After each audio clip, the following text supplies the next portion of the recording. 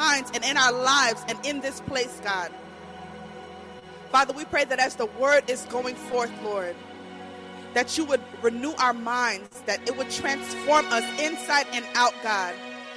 And Father, we pray that we would truly be satisfied with you, that we would truly be satisfied with you, with just you, with your presence, with your spirit, with what you have to offer us, God, with just you, with just you. Father, we thank you. We bless your holy name in this place, God. We exalt your name on high, God. We magnify your name, God. You deserve the glory. We lift you up, God. We praise your holy name, and we thank you in advance, God. We thank you in advance, Lord, for what you are going to do in this place, Lord, in us and through us. Father, we thank you. We lift up Apostle Pam. We lift up our leaders, Apostle Teresa, God. We bless your name for our leaders, God, and we thank you that you have chosen us to be a part of this vision, God. We pray to you not because we are worthy, but in Jesus' precious and holy name. Amen.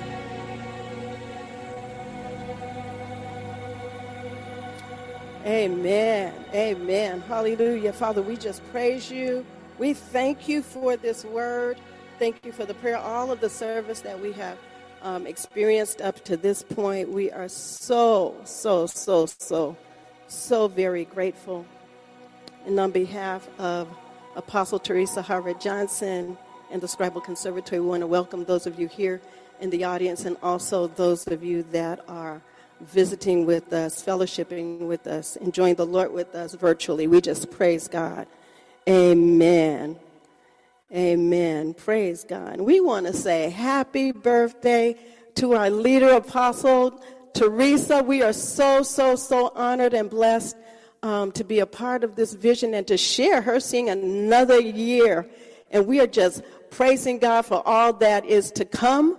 We are excited to be able to partner and see the progress of all that God is doing. We are so honored and privileged. We thank God for your life, Apostle Teresa. We are very grateful and privileged. Now, we are so excited. We've been studying about the SALT covenant and salt and light. And if you're salty, I hope that you have been impacted by this word, because it's really important. This is one of the foundational messages that God wants to impart to his people. And for those of you that have missed it, please go online and go to the Scribal Conservatory YouTube page, and you can see all this goodness, not just because I'm preaching it, but all of the lessons that we have experienced up until this point. I really believe that God really has something for us to receive. So we are excited, grateful for all that he is doing, and I want to just thank our team, those that are virtual in here. We praise God. Praise God for the worship today. Amen. So if we remember, we'll go back and I'll do just a quick review of all that the Lord has been depositing in us. We've been talking about salt and how he has really given us an idea. I appreciate it. I stated in the last lesson how he was recruiting hard, but he did it in wisdom. Here he was. It came out, he had just been tempted of the enemy. This is Matthew 4.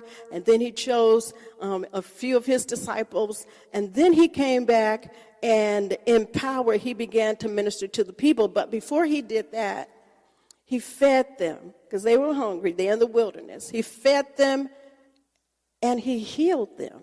So he was setting a precedent for us to be able to do the same. As he taught them, he began to tell them, blessed are ye. And he had 8 different principles that he taught them, but we have not fully understood the full definition of what blessed means. You know, we always say we're blessed and highly favored.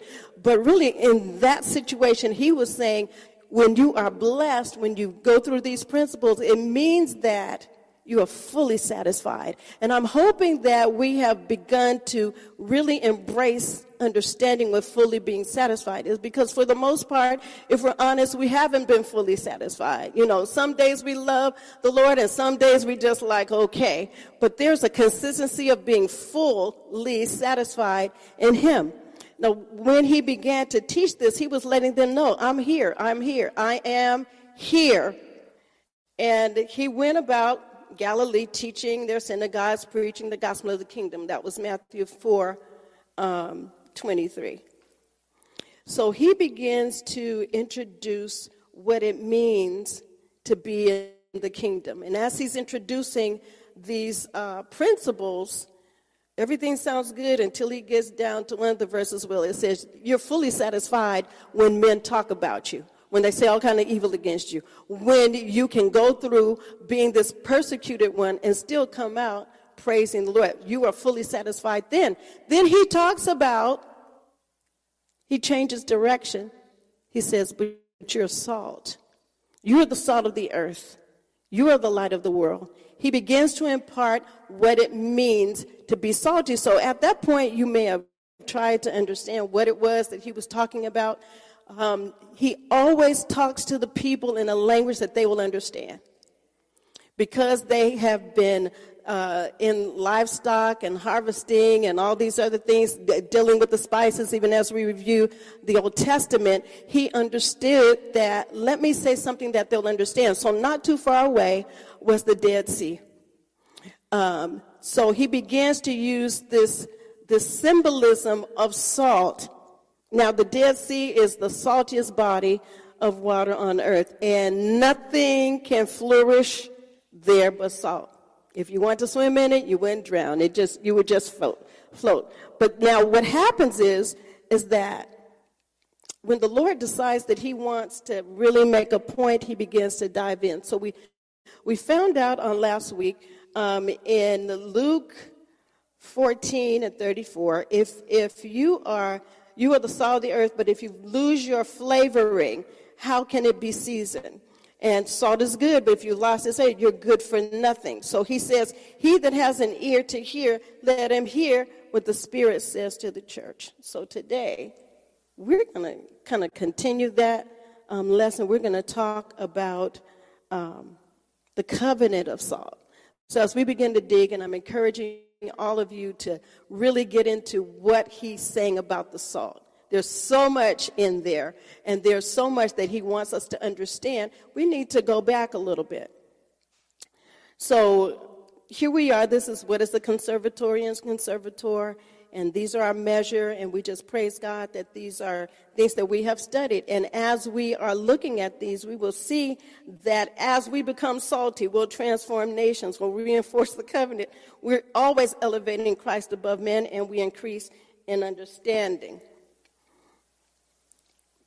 So we don't talk a lot about covenants today. It's almost a bad word, but we should, because covenants are one of the most important themes in the Bible. They are the key to God's redemptive plan to restore humanity to its divine calling. Starting in Genesis, God enters into one formal partnership after another with various humans in order to rescue His world.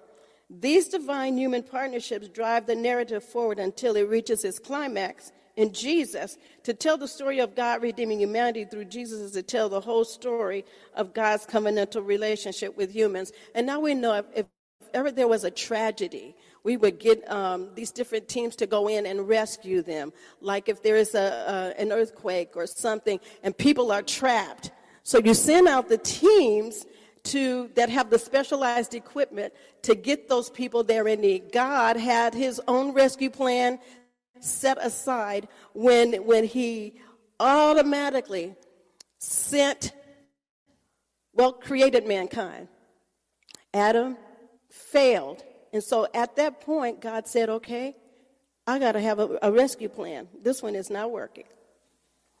So let's identify what a covenant is. Almost all of us are in covenant today. All of us are in covenant today in some form or another. Maybe on your jobs, you signed an agreement. Amen. You did something and you knew that You had to perform the rites of the covenant.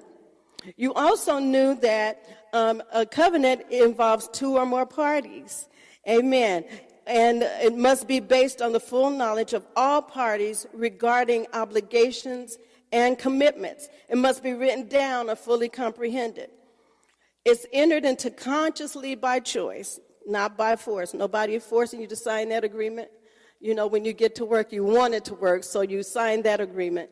It's established for purpose. So, for example, the king would promise certain protections, and the subject would promise loyalty to the king. So every covenant outlines what needs to happen between the two parties. There are promises, and then there are obligations. There are protections, and then there's loyalty.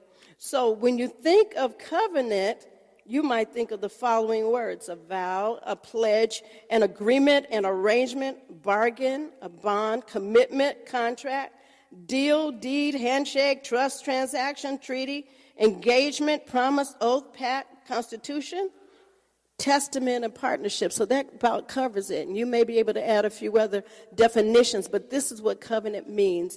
It means that it has to be at least two people, two parties that enter into an agreement for a desired outcome. So when I looked at this, I was surprised. You know, sometimes we think we know a little bit about the Bible, but when you start studying, all these things start coming out. And so what I found out was there are 7 foundational covenants of the Bible. So while there are many types of covenants in the Bible, for example, there's personal covenants, there's individual covenants, there's marital covenants, political, relational, and legal, God enters into one formal partnership after another with various people in order to rescue his creation. So these divine human partnerships drive the narrative forward until it reaches its climax in Jesus. He didn't do anything just haphazard. He has a plan. So it starts out with the Adamic Edenic covenant. He tells them, be fruitful and multiply, have dominion, you're priests and kings. And this is in Genesis 1, 26 through 30, 2:16, 17. That God would bring redemption. Even after the fall, he made a promise. He said, the offspring of the woman is going to bring deliverance. So we have to keep that in the back of the mind. Every woman since Eve, I don't know, maybe they were watching to see if the promised one would come, but it wasn't until the fullness of time that Jesus began to make his appearance.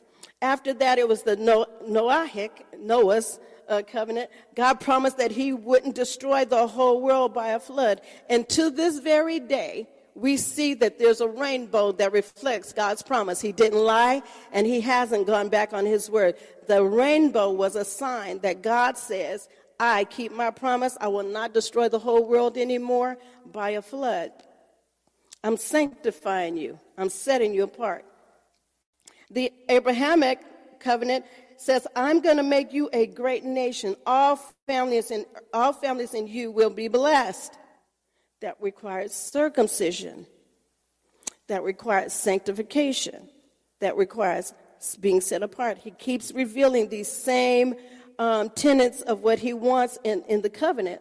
The Mosaic covenant reminded them his covenant with Abraham. The blessings and the curses of Deuteronomy 28. Remain set apart. Keep the Sabbath holy and enjoying the day of rest. The Davidic covenant, Saul failed. He was supposed to follow all of this, but he failed. So David succeeded in vanquishing God's enemies and restoring order.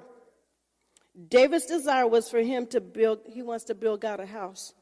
In response, God promised that there would never be an end to his lineage sitting upon the throne forever. Now, when I looked at this particular scripture, I said, okay, so you made a promise to David and you can't lie. So are you telling me that Benjamin Netanyahu is your seed and all those before him were the promised seed of David? That you promised David that there would not be one person that would sit on his throne? No, I found out different. Come on, let's go. So there's another, here's the 6th covenant. God makes a new covenant because all the other ones failed. Unlike the one which Israel had broken, this coming day would bring forgiveness of sin, internal renewal of the heart, and an intimate knowledge of God. So he begins to bring in the high priest so that we will have someone. Before the high priest, they would fail. If they come before the Lord to make repentance for the people, if they weren't right, there was, they would tie a rope around the priest's leg or foot, and he would go in to repent on behalf of the people. He would get into the Holy of Holies, and if he didn't have all of his stuff covered, they would be dragging him out because sin could not be before the Lord. So here God is in his plan. In this new covenant, he's sending Jesus. And he is the perfect sacrifice. He is the perfect high priest. And he begins to tell us that I've sent somebody that will throw your bond, that will make it right, that can forgive your sin, that you can be washed by his sacrifice. And he may die, but he lives forever.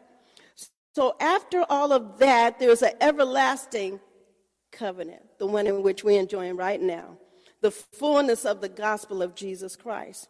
The new and everlasting covenant is a contractual agreement in which God and man agree to abide by certain terms and conditions in return for certain benefits. So A, man agrees to keep all of God's commandments and observe every ordinance of salvation. B, God in return agrees to share with man all the blessings and benefits of eternal life. So can you see it? God preserved the world through Noah, initiated redemption through Abraham, established the nation of Israel through Moses, promised an eternal shepherd king through David, and then fulfilled all of his covenants through Jesus. All of every promise that he made, he fulfilled it in Christ. So the promise of Jesus, a righteous Messiah and King, would reign and fulfill the Davidic royal covenant and Old Testament prophecies. And there were a lot of prophecies saying that he would come, that he would be the one that has been sent by God, and that he would fulfill everything that God said. That's amazing, because how many of us have fulfilled everything God said? Not always. We might try, we used to play this game as a child. Put your left foot in, take your left foot out. Y'all remember that? Shake it all about. You do the hokey pokey. We've been hokey pokeying. But I want you to know that there was nothing shaky about the Lord. He was steadfast. He was unmovable. And he did what God commanded him to do. And because of his unwavering commitment to obey God in the midst of everything. So when he was saying, when you're persecuted for righteousness' sake, when you're going through all these things, when you don't like what's happening, he said, I've already took care of that. Watch me. Watch how I do it. See how I overcome. So it's not that there's any temptation that's been given to man that will overtake us, but we can be victorious in Christ if we want to stop doing the hokey pokey. Okay. So here's a little history and specificity. We're talking about the covenant of salt today. And every offering, this is Leviticus 2:13, and every offering of your grain offering, you shall season with salt. You shall not allow the salt of the covenant of your God to be lacking from your grain offering. With all your offerings, you shall offer salt. So this was a mandate. They had to salt their offerings.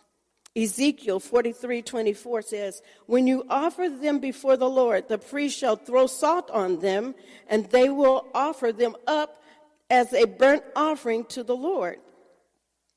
Numbers 18:19.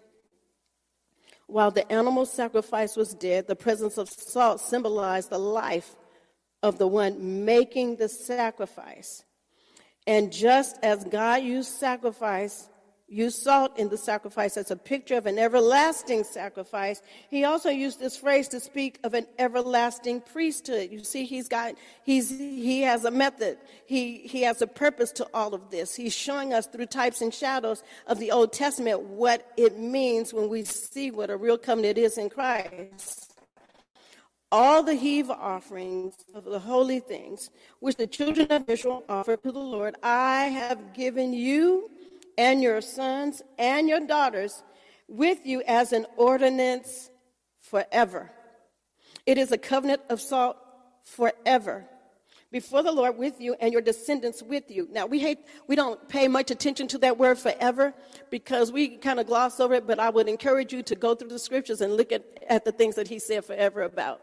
That these were his covenants. We may not want it, we may not accept it, but these are things that he instituted by saying, this is my covenant, and this is going to be my covenant forever. To your sons, to your daughters, you guys can partake of it. You can enter into agreement with me, but this is what I say. So in most biblical instances, the heave offering was part of a sacrifice set aside or lifted up for a higher purpose. The heave offering was often given in conjunction with tithes.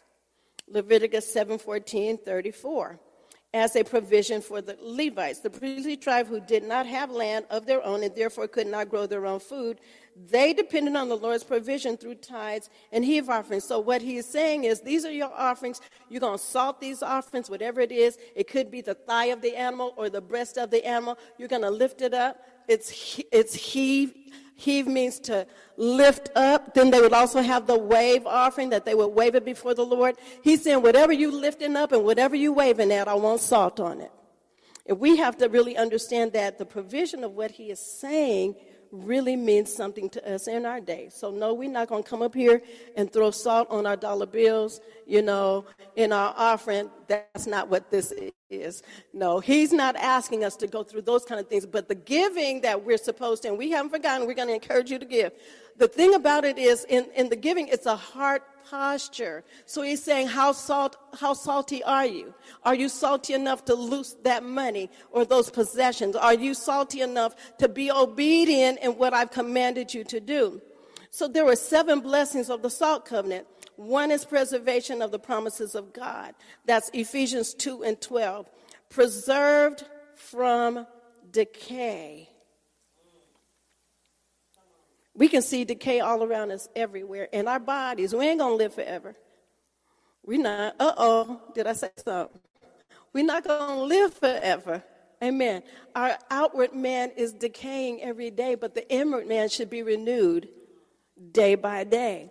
But there's a preservation of God, so that the from decay means that our inward man does not have to be full of decay. Should not be. He preserved community like Abraham did Lot. Lot had no business. Let me tell you. So Abraham is Lot's uncle. He was always following Abraham around because why? Abraham is blessed. And they got so blessed until he said, listen, the land can't handle both of us. It's too tight here. So here's some land over here, whichever place you choose, go. I bless you. So he went to the best land, of course. Relatives do that. He went to the best land, but Abraham was blessed. God had already said, in your seed, I'm going to make all nations blessed. In you, you hold the blessing for the world. Can you imagine that God is saying, the blessing of the whole world will come through you? So here he is, Lot doing something he ain't got no business. He went and got in some trouble. Got with some people that didn't like him. Back in that. Abraham had to saddle up, take his folks, and go get him. Had to find him, get the people that took him, and then bring him back to safety. So why was that important? Because that's covenant. We fight for what we love. Don't mess with my stuff. Don't mess with my kids. Don't mess with my grandkids. You know how we are about family. We will fight somebody because of covenant. Because of covenant. So it preserves community. Number 2 is seasons. This salt seasons. Makes bland food taste good. And our seasoning of the salt that God provides for us is for us to make a difference. People shouldn't be able to come into our presence and leave the same way. We are the influencers of this world, for real. It brings friendship, the breaking of bread. It brings dominion, promised to David forever. That was the breaking of bread. Acts 2:42. The seasoning, Colossians 4:6. And dominion, 2 Chronicles 13:5. We are making the PowerPoints available so you'll be able to follow these scriptures. Healing. Elisha heals the water. We're going to talk about this next week. The water was bad. The water was defiled. Nothing was growing there. The people were happy, but nothing could happen. The food, if your water is bad, your food ain't good. The women were barren. They were miscarrying. They couldn't have babies because of the defilement. But these were the blessings of the salt covenant. It brought healing. It brings deliverance. It brings stability. Now, there was such a thing as a salt war, and God commanded Abimelech to go and defeat this country. And when he defeated them, okay, he killed up all your enemy, but what did he do? God commanded him to let this be a salt war. He went and took salt and spread it all over their vegetation. Why? Because had to cut it off. And none gonna grow here. We defeated you. We don't want nothing else rising up. Nobody's sneaking out that may maybe we didn't get them and they sneaking out to try to find some food. No, that's not gonna happen. Everything was decimated. Salt destroys that which is not profitable to God. Salt represents life and the person presenting a living sacrifice. Romans 12, 1-2. I beseech you, therefore, brethren, by the mercies of God, that you present your bodies a living sacrifice, holy. So he's given us. And then he says, after you've gone through that, don't be conformed to this world. Salt transforms you so that you can prove what the good and the perfect will of God is. We need that. The salt covenant provided blessings for the obedient. It heals. For the disobedient, there were grave consequences. Salt calls for a sacrificial, what you love, how much you love God. Salt is a perpetual, everlasting, permanent part of the covenant. So salt is dying to self, but covenant is living to life. So the last couple of weeks, Apostle was teaching us about, are we alive or are we dead? So covenants can be also symbolize purity, perfection, wisdom, hospitality, durability, and fidelity. These are things especially you will see like in some wedding ceremonies. They have a salt covenant, and the bride takes some salt and puts it in a little container. The groom takes his salt and puts it in the same container, and they mix it up. And you can't tell what they gave each other. You know how a lot of times, in our covenants, we try to pull out our own grain of salt. Say, no, this is mine. Don't go through a divorce or a separation. You can't pull that salt out. I'll leave that alone. If someone changes their mind about honoring the covenant, it was termed as spilling the salt. I want to show y'all something. You can't see it on the screen here. But in your mind, and I want you to check this out when you get home, those of you that are here in the sanctuary. Leonardo da Vinci, famous painting of the Lord's Supper. I want you to check it out. In this picture of the Lord's Supper, they trying to say, the Lord has already said, one of you going to betray me. And they looking at one another and trying to figure out.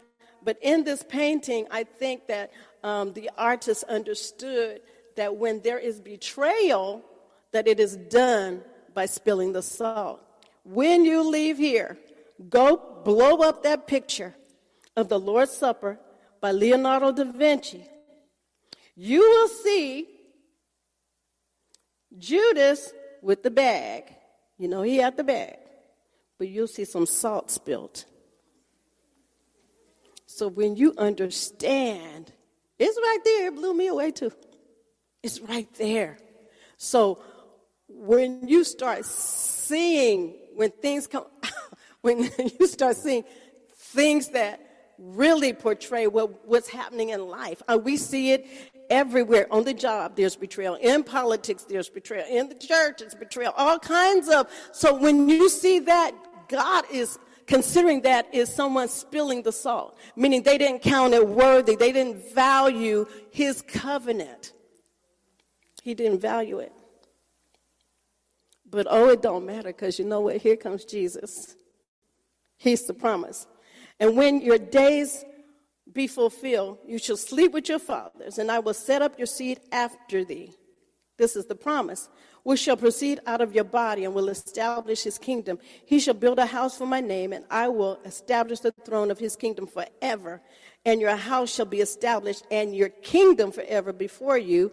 Even your throne shall be established forever. So this is God prophesying through the prophet Samuel to David, saying, I'm going to establish your throne. It will be established forever. I'm establishing your kingdom. I'm going to build me a house, blah, blah, blah. But many thought that he was speaking of Solomon. We know Solomon did. He did a lot of stuff. But he wasn't the one God was talking about. This one is a kingdom that's established forever. Solomon died. But the kingdom that he's talking about is listed here. Now, you know, every time there's a promise, and every time, let's say the parents have a will, and in the will they designate certain ones to get a certain amount of property, possessions, money, whatever it is. And when people think there's something of value, folks will lose their mind and fight. Here it is in the scriptures. Here's the fight. Now, these are David's relatives. And Abijah stood up upon Mount Zemaraim, I know I messed that up, anyway, which is in Mount Ephraim, and said, O Jeroboam and all Israel, hear you me. Ought you not to know that the Lord God of Israel has given the kingdom over Israel to forever, even to him and to his sons by covenant of salt? This thing is sealed. This is what God promised. This is a covenant of salt, and he gave it to David. And Jeroboam, the son of Nebat, the servant of Solomon, the son of David, is risen up and hath rebelled against the Lord. So you see all these cast of characters, somebody trying to get the kingdom. And they don't even know it. It don't even belong to them. So here's the fulfillment. This is what Gabriel told Mary in Luke 1:32 and 33. For lo, you shall conceive in your womb and bear a son, and shall call his name Jesus. He shall be great and shall be called the Son of the Most High, and the Lord God shall give unto him the throne of his father David. Now, the angel is talking about Jesus. And the Pharisees at one point would ask Jesus, who are you? Whose son are you? You can't be David and God's son. But they didn't know the revelation. So here we are. Here comes Jesus. He's the promised Messiah. He is the fulfillment of God's promise, the fulfillment of the covenant. So here he is. And I'm going to give you, this is Hebrews 7:11 to 26. And if you have your Bibles, you can follow along. So this gives the history. It says, therefore, if perfection were through the Levitical priesthood, for under it the people received the law, what further need was there that another priest should rise according to the order of Melchizedek and not be called according to the order of Aaron? There would be no purpose for that. For the priesthood being changed of necessity, there's also a change of the law. For he of whom these things are spoken belongs to another tribe, from which no man has officiated at the altar. For it is evident that our Lord arose from the tribe of Judah, of which tribe Moses spoke nothing concerning priesthood, and it is yet far more evident if in the likeness of Melchizedek there arises another priest who is come, not according to the law of a fleshly commandment, but according to the power of an endless life. For he testifies, you are a priest forever, according to the order of Melchizedek. For on the one hand, there is an annulling of the former commandment because of its weakness and unprofitableness. For the law made nothing perfect. All those commandments and the things that God instituted back in the Old Testament, the people failed time and time again. They could not just do right. The law didn't make anything perfect. On the other hand, there is the bringing in of a better hope. We have this better covenant, through which we draw near to God. And inasmuch as he was not made priest without an oath, for they have become priests without an oath, but he with an oath, there's that covenant, by him the Lord has sworn and will not relent. You are a priest forever, according to the order of Melchizedek. By so much more, Jesus has become a surety. He's our guarantee of a better covenant. You have to have a signatory. You have to have someone that can enforce the covenant. So here is Jesus saying, hey, I'm the one. I got it. This is me. It's about me. I'm finna bring you all in. He says, also, there were many priests because they were prevented by death from continuing. But he, because he continues forever, has an unchanging priesthood. Therefore, he is also able to save to the uttermost those who come to God through him, since he always lives to make intercession for them. I am so glad that he still is making intercession for me. I don't know about y'all.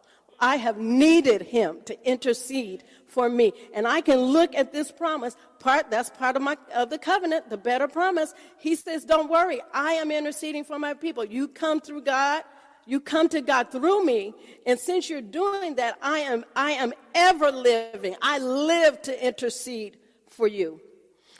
Now, other high priests, they can't intercede all day, all night. They can't. And some things he just because he is who he is, his life answers and asks God, Lord, okay, I made the sacrifice. What you say about this? He ever lives to make the manifestation of the covenant true for us. For such a high priest was fitting for us, who is holy, harmless, undefiled, separate from sinners. Now that's a decree we need to say, I am holy, harmless, undefiled. That's what the salt does. Did y'all hear that? That's what the salt does. He who is holy, harmless, undefiled, separate from sinners. This is what they're speaking about him. And has become higher than the heavens, who does not need daily, as those high priests, to offer up sacrifice for his own sins and then for the people's. For this he did once for all, when he offered up himself. For the law appoints as high priests men who have weakness. But the word of the oath, the word of the covenant, which came after the law, appoints the Son who has been perfected, there's that word, forever. Not just one time. Hebrews 8, 7 through 13. For if the first covenant had been faultless, then no place would have been sought for a second. Because, finding fault with them, he says, behold, the days are coming, says the Lord, when I will make a new covenant, brand new, with the house of Israel and with the house of Judah, not according to the covenant that I made with their fathers in the day when I took them by the hand to lead them out of the land of Egypt, because they did not continue in my covenant. And I disregarded them, says the Lord. For this is the covenant, y'all listen to this good news. For this is the covenant that I will make with the house of Israel after those days, saith the Lord. I will put my laws in their mind and write them on their hearts, and I will be their God.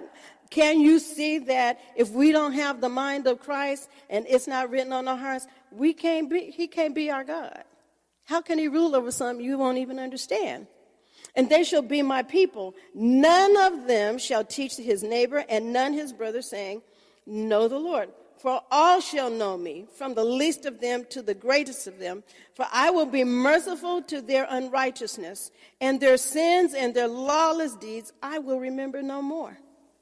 And that, he says, a new covenant, he has made the first obsolete. Now that is becoming obsolete and growing old is ready to vanish away. That's Hebrews 8, 7 to 13. So the old covenant, there were foundations he used to build upon, but now that we're in this new covenant, this everlasting covenant, these are some of the things that we can love and understand about his provision for us. So Ephesians 2:12 contains all of these divine promises and benefits to be obtained in Christ. Jesus was the promised Messiah of salvation. Jesus was the promised King of heaven. Jesus was the one who would grant the righteous the promised land with eternal life. And Jesus was the promised fulfillment of all the Old Testament prophecies. Now, when we talk about Jesus, some of you all can't see, what's on the screen. But when you think about all that he is, you may have your own little pet definition of what he is. He's everlasting Father. He's the branch. He is the I am, the Almighty, the Christ, the Judge, the Prince of Peace, the Savior, the Alpha Omega, the Word, the Bread of Life, the Master. But you have your own specific thing. When you say Lord or Jesus, that means something to you. Now, for me, it means friend. There's not a friend like the lowly Jesus. No, not one. No, not one. Who can heal our soul's diseases? No, not one. So when I think about what he means to me, all of this is good. But there's days when I really need a friend, and he's my friend.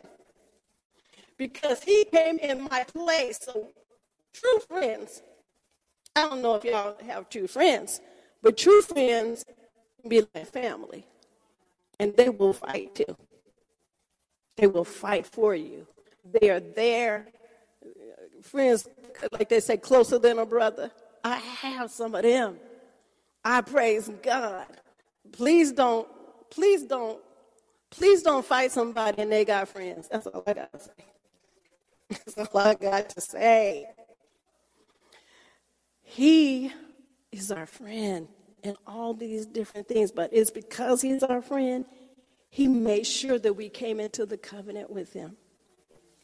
So, they used to have a commercial that said a certain card had its privileges, but there's nothing that has more privileges than this covenant. So the promises associated with the new covenant includes the following. We got the promise of the Holy Spirit. We got the promise of Jesus, the righteous Messiah and King, that would reign and fulfill the Davidic royal covenant and all the Old Testament prophecies. Sometimes people can give you a word and you might still be waiting on the word. It may not be that it was something that you didn't do. Maybe it was just that the word wasn't the word. It was what God was saying. I remember, I'll give you this story. I got a word that, because I like to cook, I like to feed people, I got a word from somebody that liked my cooking that I was going to have a restaurant and a grocery store. So, no. That's not, sometimes he answers your heart. And I can agree that sometimes the Lord does say something that we might not automatically, agree with. He's sovereign. He can do and say whatever. But that just didn't resonate with my spirit. 10 years later, no. Sometimes, but the thing about the Lord and his covenant promises that he spake is real. And the word that he spake is true. It will not return void. If he said it, it's going to come to pass. All right. So salvation by grace with forgiveness of sins is also another part of the privileges that we have. God promises to be the personal God and the saved and to be with us. The promise of eternal life with Jesus Christ, that's another privilege. The promise of rest in Christ by the benefits of salvation, that's another privilege. So what I want us to understand is that because we're in this covenant, that we need to be grateful. I have never seen so many ungrateful Christians in my life. Gosh, we don't, and not just ungrateful, entitled. I'm just like, listen, we got to be, do you understand? The Lord of the creator of the universe has chosen us and allowed us to come into this covenantal relationship. We get all of these benefits and we still frowning? My thing is you cannot come into Jesus and stay the same. It's just impossible. Not the real Jesus. Religion, yeah. But the real Jesus, no. So God's purpose, by the blood of this everlasting covenant seasoned with salt, Jesus is the greater son of David. Jesus seasons us with moral flavor of his character that preserves and purifies our lives and keeps us from corrupting ourselves and others. That's if you stay close. This truth is worked out through Jesus' sacrifice for our sin, through his role as our great high priest, and through his rule over our lives. Acts 1:8. His impartation of the Holy Spirit anoints and empowers us to live that salty life. How can we do it otherwise? We can't. God's plan was to reveal himself on earth through his people. He wants a people who he can live his life through, a people who will salt the earth. You are the salt of the earth. How are you influencing? How are you salting it? How are you preserving those things that need to be preserved and destroying those things that need to be destroyed? Where do you think the persecution is going to come from? Because you're destroying some things that need to be destroyed. People aren't just fighting you because they know something is in there that's coming to attack that which is against God. He's calling a people who enter into a salted blood covenant with him. He don't want no offering that's not salted in him. Our holy life should make people thirsty for him. When we live a worldly lifestyle, we betray the salt. We spill in that salt. So every day we need to ask ourselves to make sure that we shore it up, that we're walking worthy in the covenant, that we are not walking unworthy, that we are not spilling the salt. When we compromise, we lose our saltiness, we betray our Lord. The salt of the kingdom is not a self-generating salt. You can't make your own salt because you're gonna mix it up with some salt. It'll be like the Dead Sea. Can't none live in it. You know, you got a little bit of Jesus and a little bit of your opinion, a little bit of the Lord and, the opinions of men. He's saying, I can't have any mixture. I want you to be for real with me and understand that there is blessings over here or consequences over there. When we lose our saltiness, we betray our Lord. The salt of the kingdom is not self-generating. He salts us. He makes us salt. But it is our responsibility to maintain it. When he said in the scripture, have salt in yourself. So once he salts you and continuously pulling off the things of this world, purging us of things that don't benefit the kingdom, we don't lose that ground. We continue to keep that in a place that is worthy of his honor. Holy Spirit keeps us salty. So he says, if you abide in me and my word abide in you, if you remain in this salted place, ask me. You got some things you want to ask the Lord? How's your salt content? How are you filling up with the things of the Lord? What about the word? What is he preserved in your life? Preserves our whole life, not just in our life, preserves our life. What are the things that he wants to destroy? What are the things that he wants to flavor and season? What is he trying to protect you from? That you're going over the boundaries of his counsel. So he has saying that, listen, if you abide in me and my word abide in you, ask me, but you will. Because he's a promise keeper. He keeps his covenant. And he really wants us to get to a place that we understand and fully embrace all that he has for us. Father, we just thank you so much for the privilege of entering into this covenant. You've explained to us about this covenant of salt, how nothing that we offer, even our whole lives, this sacrifice, we say that we're sacrificing our life to you, but Father, part of it is not fully salted because we're not fully satisfied. You told us we'd be blessed if we were fully satisfied. Hedge us up into your spirit. Help us to understand. Oh, Korabasha. Help us to get to the place, Father, where we are pursuing the salt, pursuing the overflow. We often sing the song, fill me up till I overflow. But God, there's some emptiness. God, in the name of Jesus, are asking that there is something that you would continue to guide us and lead us into this covenant. You commanded us to be salty. You commanded us. And we've put salt with mixture, with excuses, with things that don't benefit the kingdom.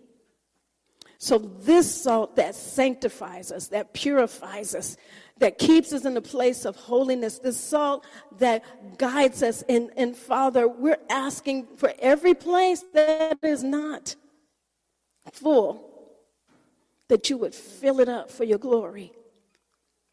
We want to glorify you in the fullness. We want to show forth your glory because we embrace all the tenets of the covenant, all your promises. Forgive us when we wanted your promise and not fulfill our part of the covenant. So today we fully stand again. We surrender our lives again to you. We repent for every time we've been distracted, every time our conversations haven't been right, our thought processes. We repent, God, for every time that we have let you down. You had an expectation on our lives and we moonwalked right out of your purpose. Father, we repent for every time. Not, Father, that we just crying, but we are asking, Father, for a change of heart and a change of mind. You promised in your word, you said you will write your word on our hearts. Yes, so hey,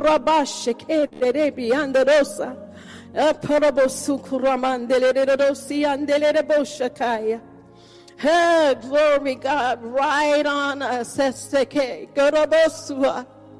Oh, God, get in our ears, Lord. We've been hearing the wrong thing. We've been hearing everything except your voice. Seeing everything, God, except you. Oh, that we might focus on you, because when we look at you, we are transformed. We can behold you and stay the same.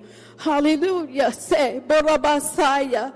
We can behold you and stay the same. We can behold you and stay the same. Eroboshaya. So, Father, give us the right focus.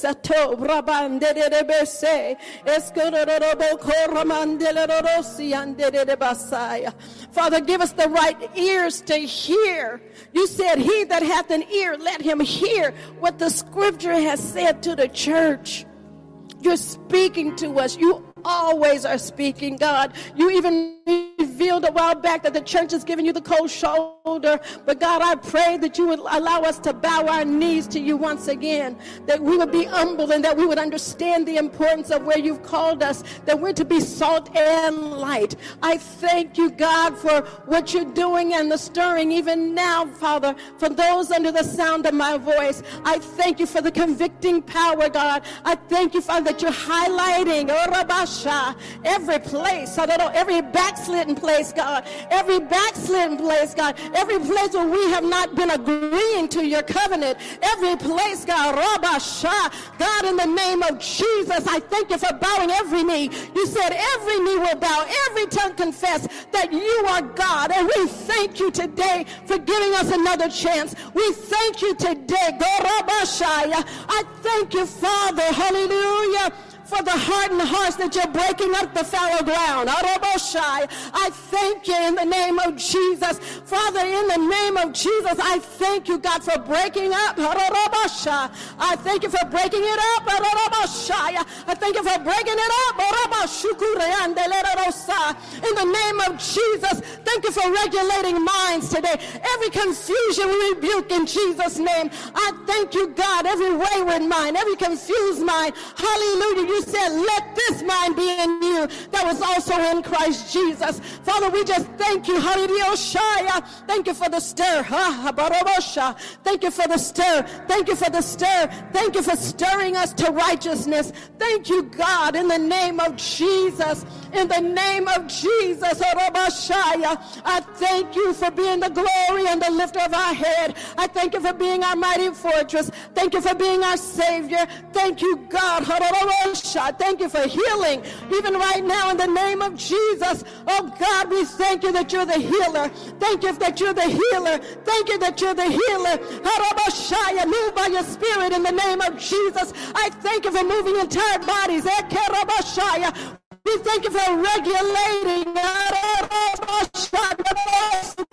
Thank you for regulation, according to your will, God, in the name of Jesus. Thank you, hallelujah. Thank you for healing bodies. God, even headaches, we come against them in Jesus' name. We come against the headaches now. Hallelujah. We thank you for the healer coming right now in the name of Jesus. God, right now, chest pains, lung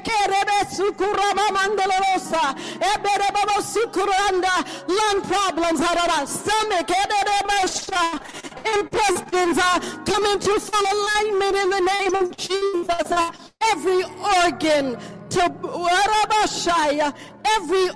to function as it was created in heaven. Thank you for your deliverance today, God. Thank you for deliverance today. To that person that is down, God, we speak to the darkness. We speak and we loose the Lord. Darkness can't comprehend. Darkness overtake. We thank you for it today. For making us salty. We receive the outpouring of the salt covenant, the manifestation of your glory, the fulfillment in Christ. We receive it now. Thank you for putting away the old covenant. It was useless, God. Thank you for calling us into a new covenant. This new everlasting covenant. There is no end. There's no expiration date. It's not gonna perish. Thank you, God. There have been documents, God, where names have been written. But you washed it away. All the accusations, all the lies. God, you wiped that away with your blood. Thank you. Thank you. Thank you. How privileged we are. How blessed we are. How blessed we are. How fully satisfied we are. Fully satisfied. Fully satisfied. Fully. Full, God, not half. Not half. Not half. Not half. 100%. We hold nothing back. Withholding nothing. Withholding nothing. Withholding nothing. I surrender, Lord, to you. Everything I give to you, withholding nothing. Withholding nothing.